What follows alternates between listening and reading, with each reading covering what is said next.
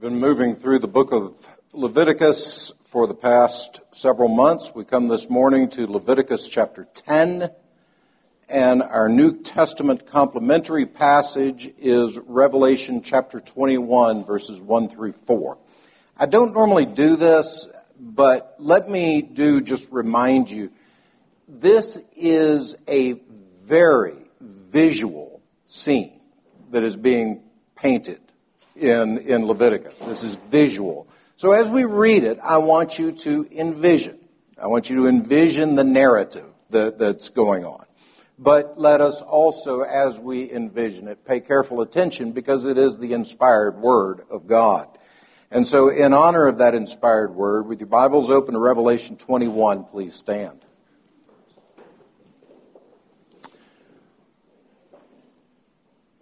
Revelation chapter 21, verse 1, hear God's word. And I saw a new heaven and a new earth, for the first heaven and the first earth had passed away, and the sea was no more.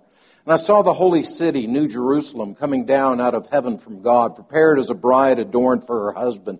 And I heard a loud voice from the throne saying, behold, the dwelling place of God is with man. He will dwell with them, and they will be his people, and God himself will be with them as their God. He will wipe away every tear from their eyes, and death shall be no more, neither shall there be mourning, nor crying, nor pain anymore, for the former things have passed away. Thus far in the reading of God's Word, please turn to Leviticus chapter 10, continuing in the reading of God's Word. Now Nadab and Abihu, the sons of Aaron, each took his censer and put fire in it and laid incense on it and offered unauthorized fire before the Lord, which he had not commanded them. And fire came out from before the Lord and consumed them, and they died before the Lord. Then Moses said to Aaron, this is what the Lord has said, among those who are near me I will be sanctified, and before all the people I will be glorified. And Aaron held his peace.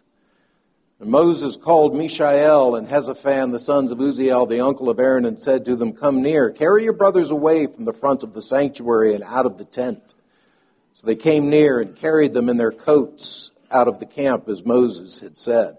And Moses said to Aaron and to Eleazar and Ithamar his sons, do not let the hair of your heads hang loose, and do not tear your clothes, lest you die, and wrath come upon all the congregation.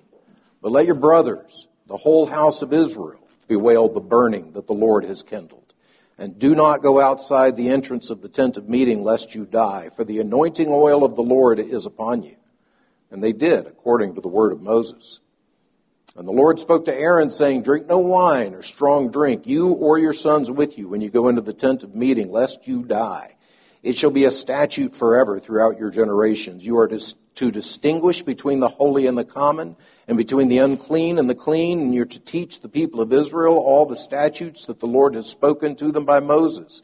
Moses spoke to Aaron and to Eleazar and Ithamar, his surviving sons.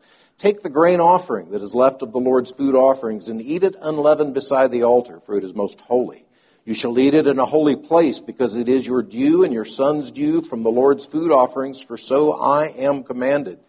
But the breast that is waved and the thigh that is contributed you shall eat in a clean place, you and your sons and your daughters with you, for they are given as your due and your son's due from the sacrifice of the peace offerings of the people of Israel. The thigh that is contributed and the breast that is waved they shall bring with the food offerings of the fat pieces to wave for a wave offering before the Lord. And it shall be yours and your sons with you as a due forever, as the Lord has commanded. Now Moses diligently inquired about the goat of the sin offering, and behold, it was burned up. And he was angry with Eleazar and Ithamar, the surviving sons of Aaron, saying, why have you not eaten the sin offering in the place of the sanctuary, since it is a thing most holy and has been given to you, that you may bear the iniquity of the congregation, to make atonement for them before the Lord? Behold, its blood was not brought into the inner part of the sanctuary. You certainly ought to have eaten it in the sanctuary as I commanded. And Aaron said to Moses, behold, today they have offered their sin offering and their burnt offering before the Lord, and yet such things as these have happened to me. If I had eaten the sin offering today, would the Lord have approved? And when Moses heard that, he approved. As far as the reading of God's Word, let us pray. Father, as we come to the preaching and the hearing of your Word, we pray that you would open our eyes, change our hearts. In Christ's name, amen. Please be seated.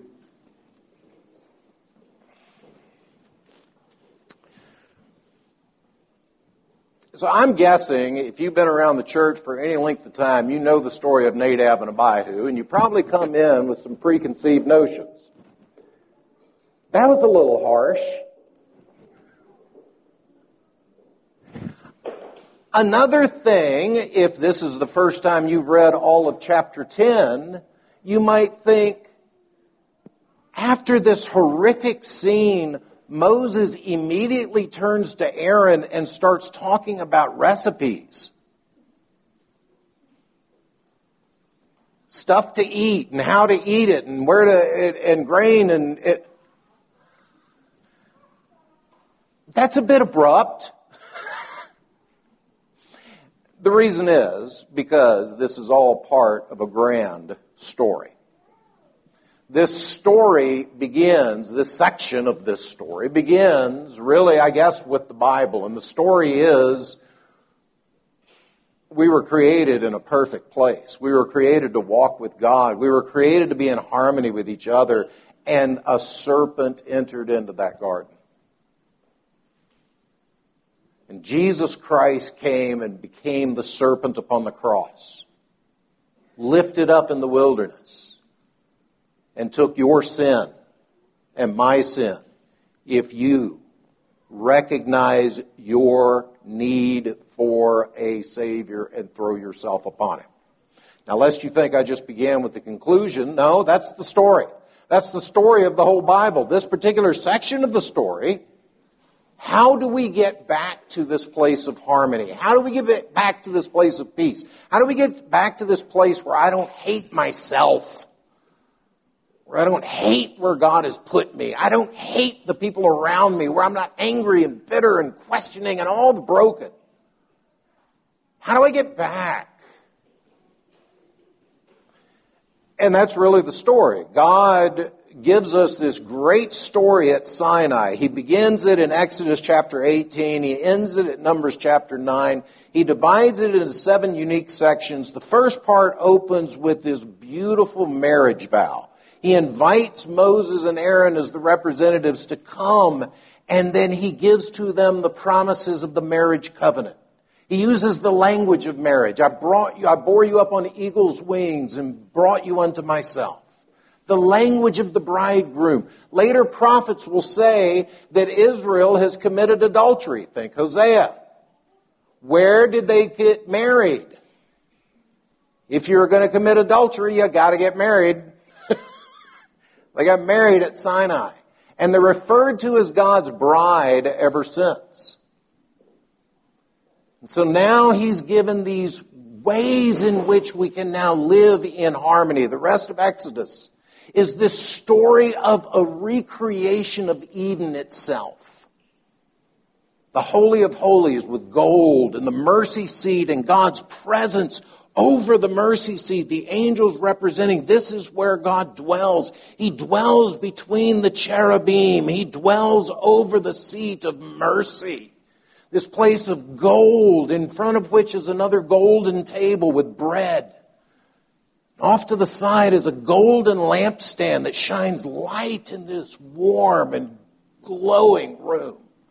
Silver embroidery and all the stuff that we've looked at. All this recreation of Eden, and yet a tent that moves together with the people through the tabernacle. And the problem of Exodus is it ends in Exodus with God's glory coming into the tabernacle and Moses being left outside. How do we get back in? And so Leviticus opens the sacrificial system.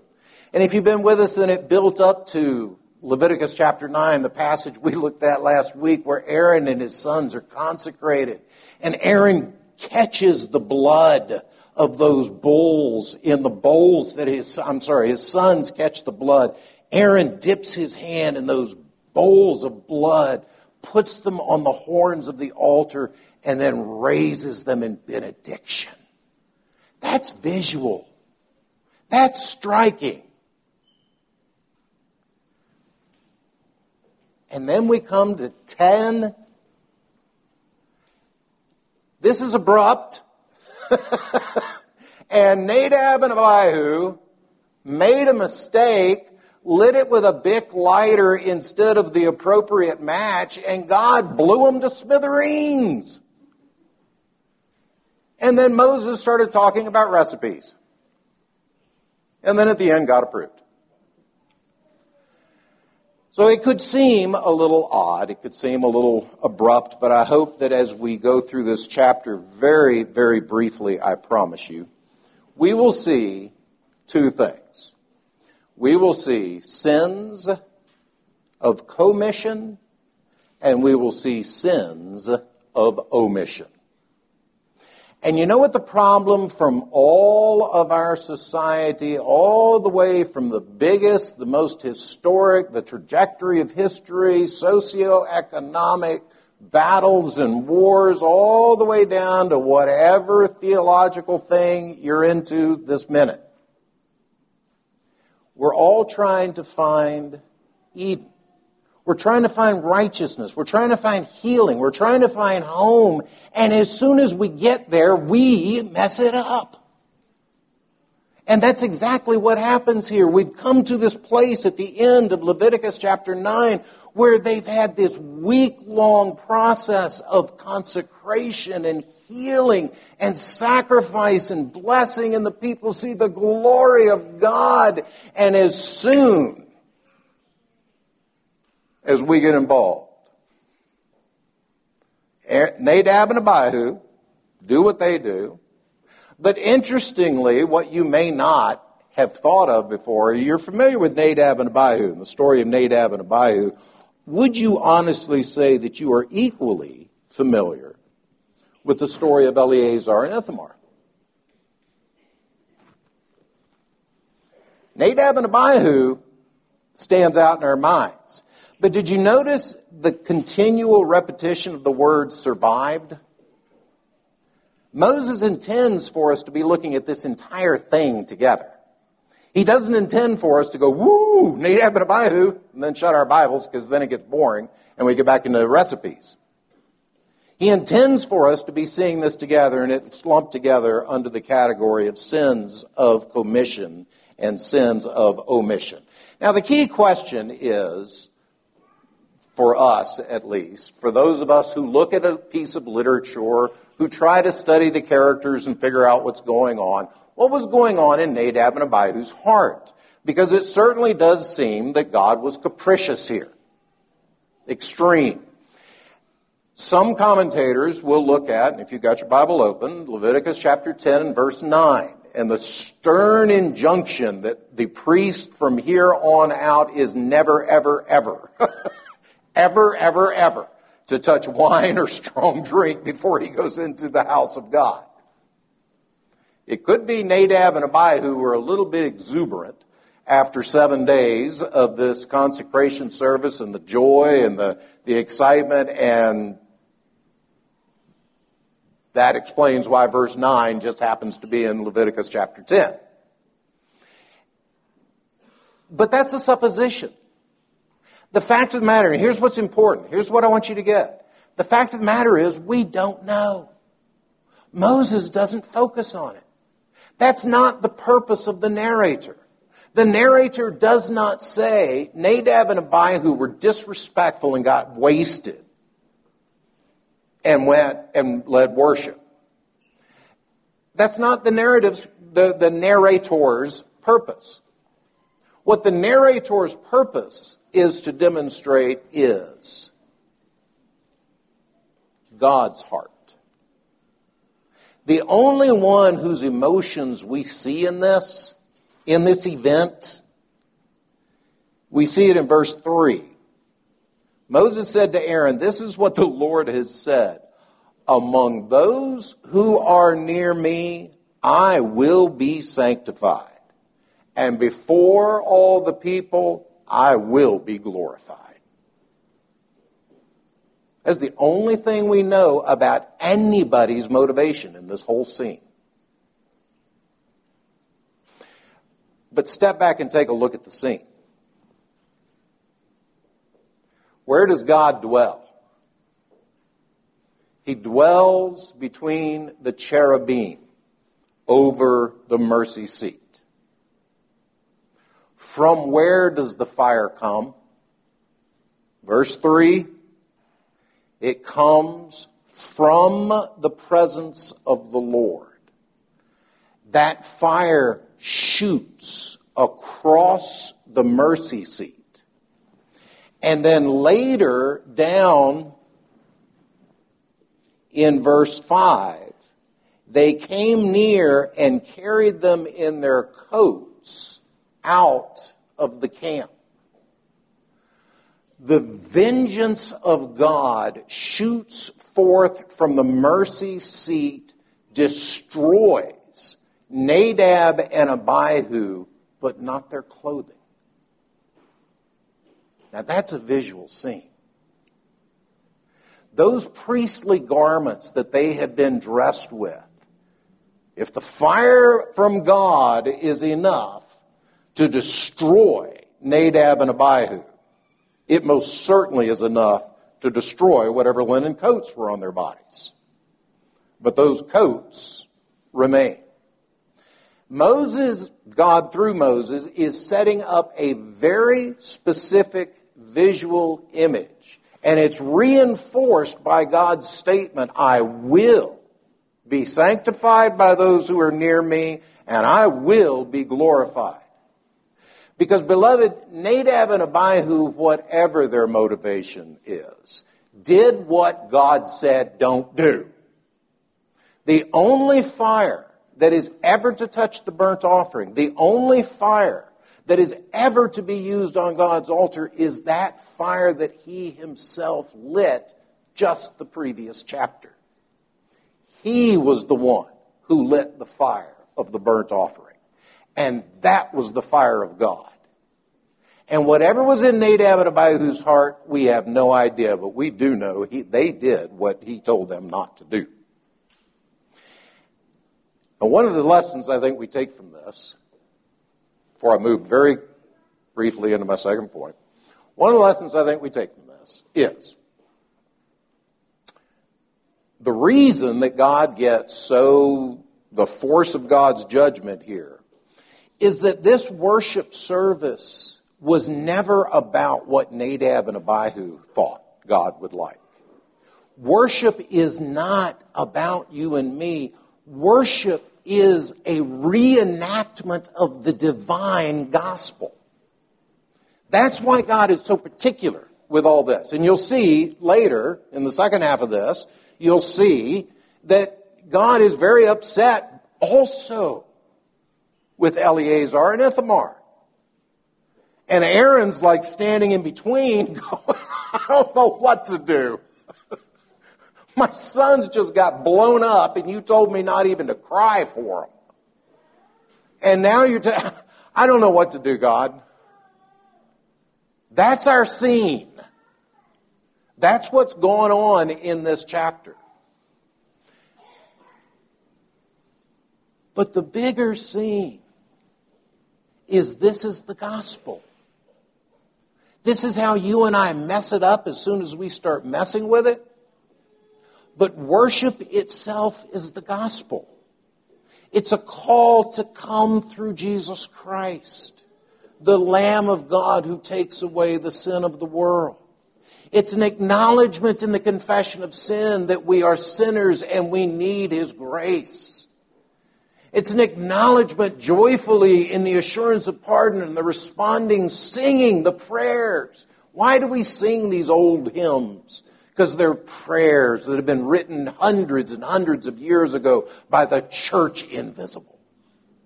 Men and women throughout the history of the church that have lifted up these praises that encourage you and me today. That's why we sing these old, dry, dusty things. Because if they're old and dry and dusty, it's your and my heart that is. if we can't resonate with the sounds of saints that have triumphantly marched before us and know that we are headed home in worship, God speaking to us, God calling us, all of this that the tabernacle is, and Aaron and Nadab and Abihu and Eleazar and Ithamar have absolutely no right to monkey with it one iota, and neither do you or me. That's one point of application. Let's look very briefly at, and this is just the way we all mess it up. We all mess it up. Sins of commission, but also sins of omission. Verses 12 and following, Eleazar and Ithamar, why aren't you eating the fellowship meal? And the answer is understandable. Aaron says, which one of us is better than Aaron on this one? I just saw my sons annihilated from the inside out, apparently, and was told not even to weep. And now I'm supposed to fellowship? I'm supposed to eat the meat of fellowship? I don't want to do this at all. I am horrified. I am terrified. What do? I've frozen my tracks. That's essentially Aaron's response.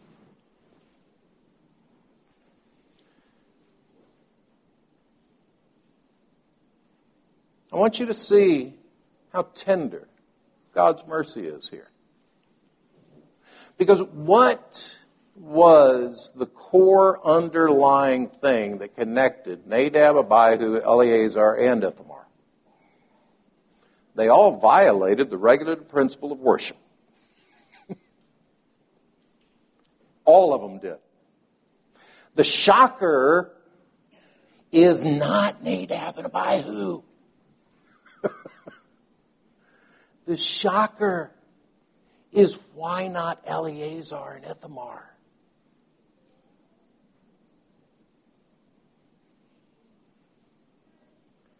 That's what is intriguing about this scene. Why not Eleazar and Ithamar? And I think the difference has to be at the heart. Because at least with Aaron, we get the question why.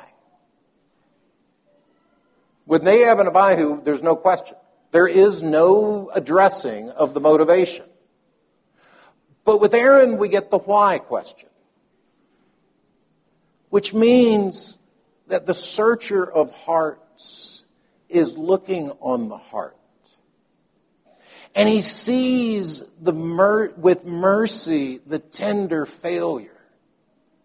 And he sees with discipline the high-handed disobedience. He sees with the compassionate eye the penitent sinner. And with the same face looks in wrath, in judgment upon the high-handed. Because, beloved, the fire of God will come down upon all that is evil. And the question is, will it come down upon Jesus Christ, under whom you stand, or will it come down directly upon your head? Because what we see in Leviticus chapter 10 is nothing less than a dramatic reenactment,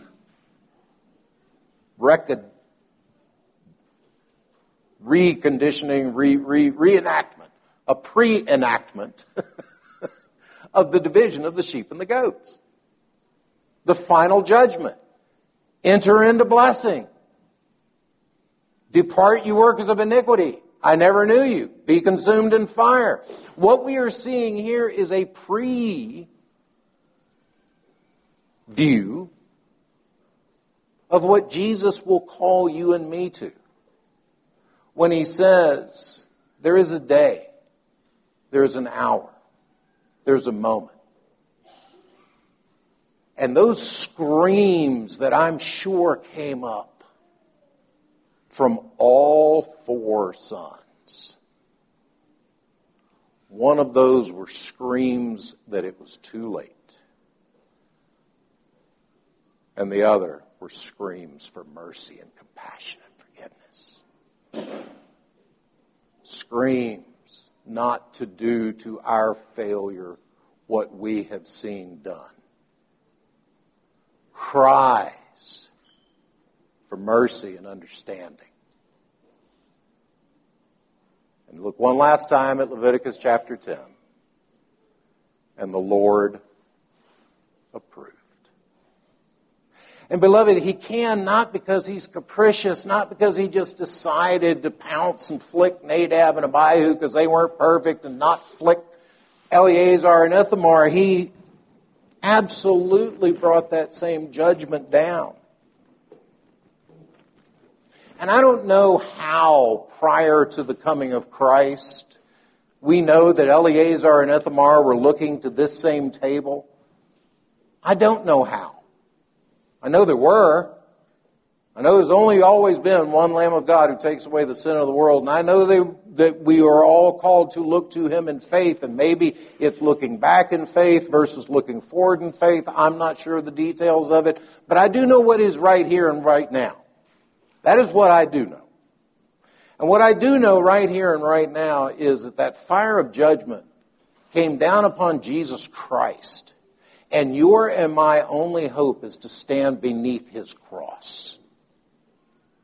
To recognize your need and his grace. And beloved, if you do, then this becomes not a bitter message. Not a Nadab and Abihu and an angry demon god flicking flies or pulling their wings off. But what compassion. What mercy to know there is right and wrong, to know the judge of all the earth will do what is right, to know that I can rest in him, to know that nothing can ever go against his will. And how do I know that? Because my Savior is risen. He's seated. He came and he paid the price. But beloved, he is not some teacher. It is not an ethic that stands between you and Eden. It is Jesus Christ.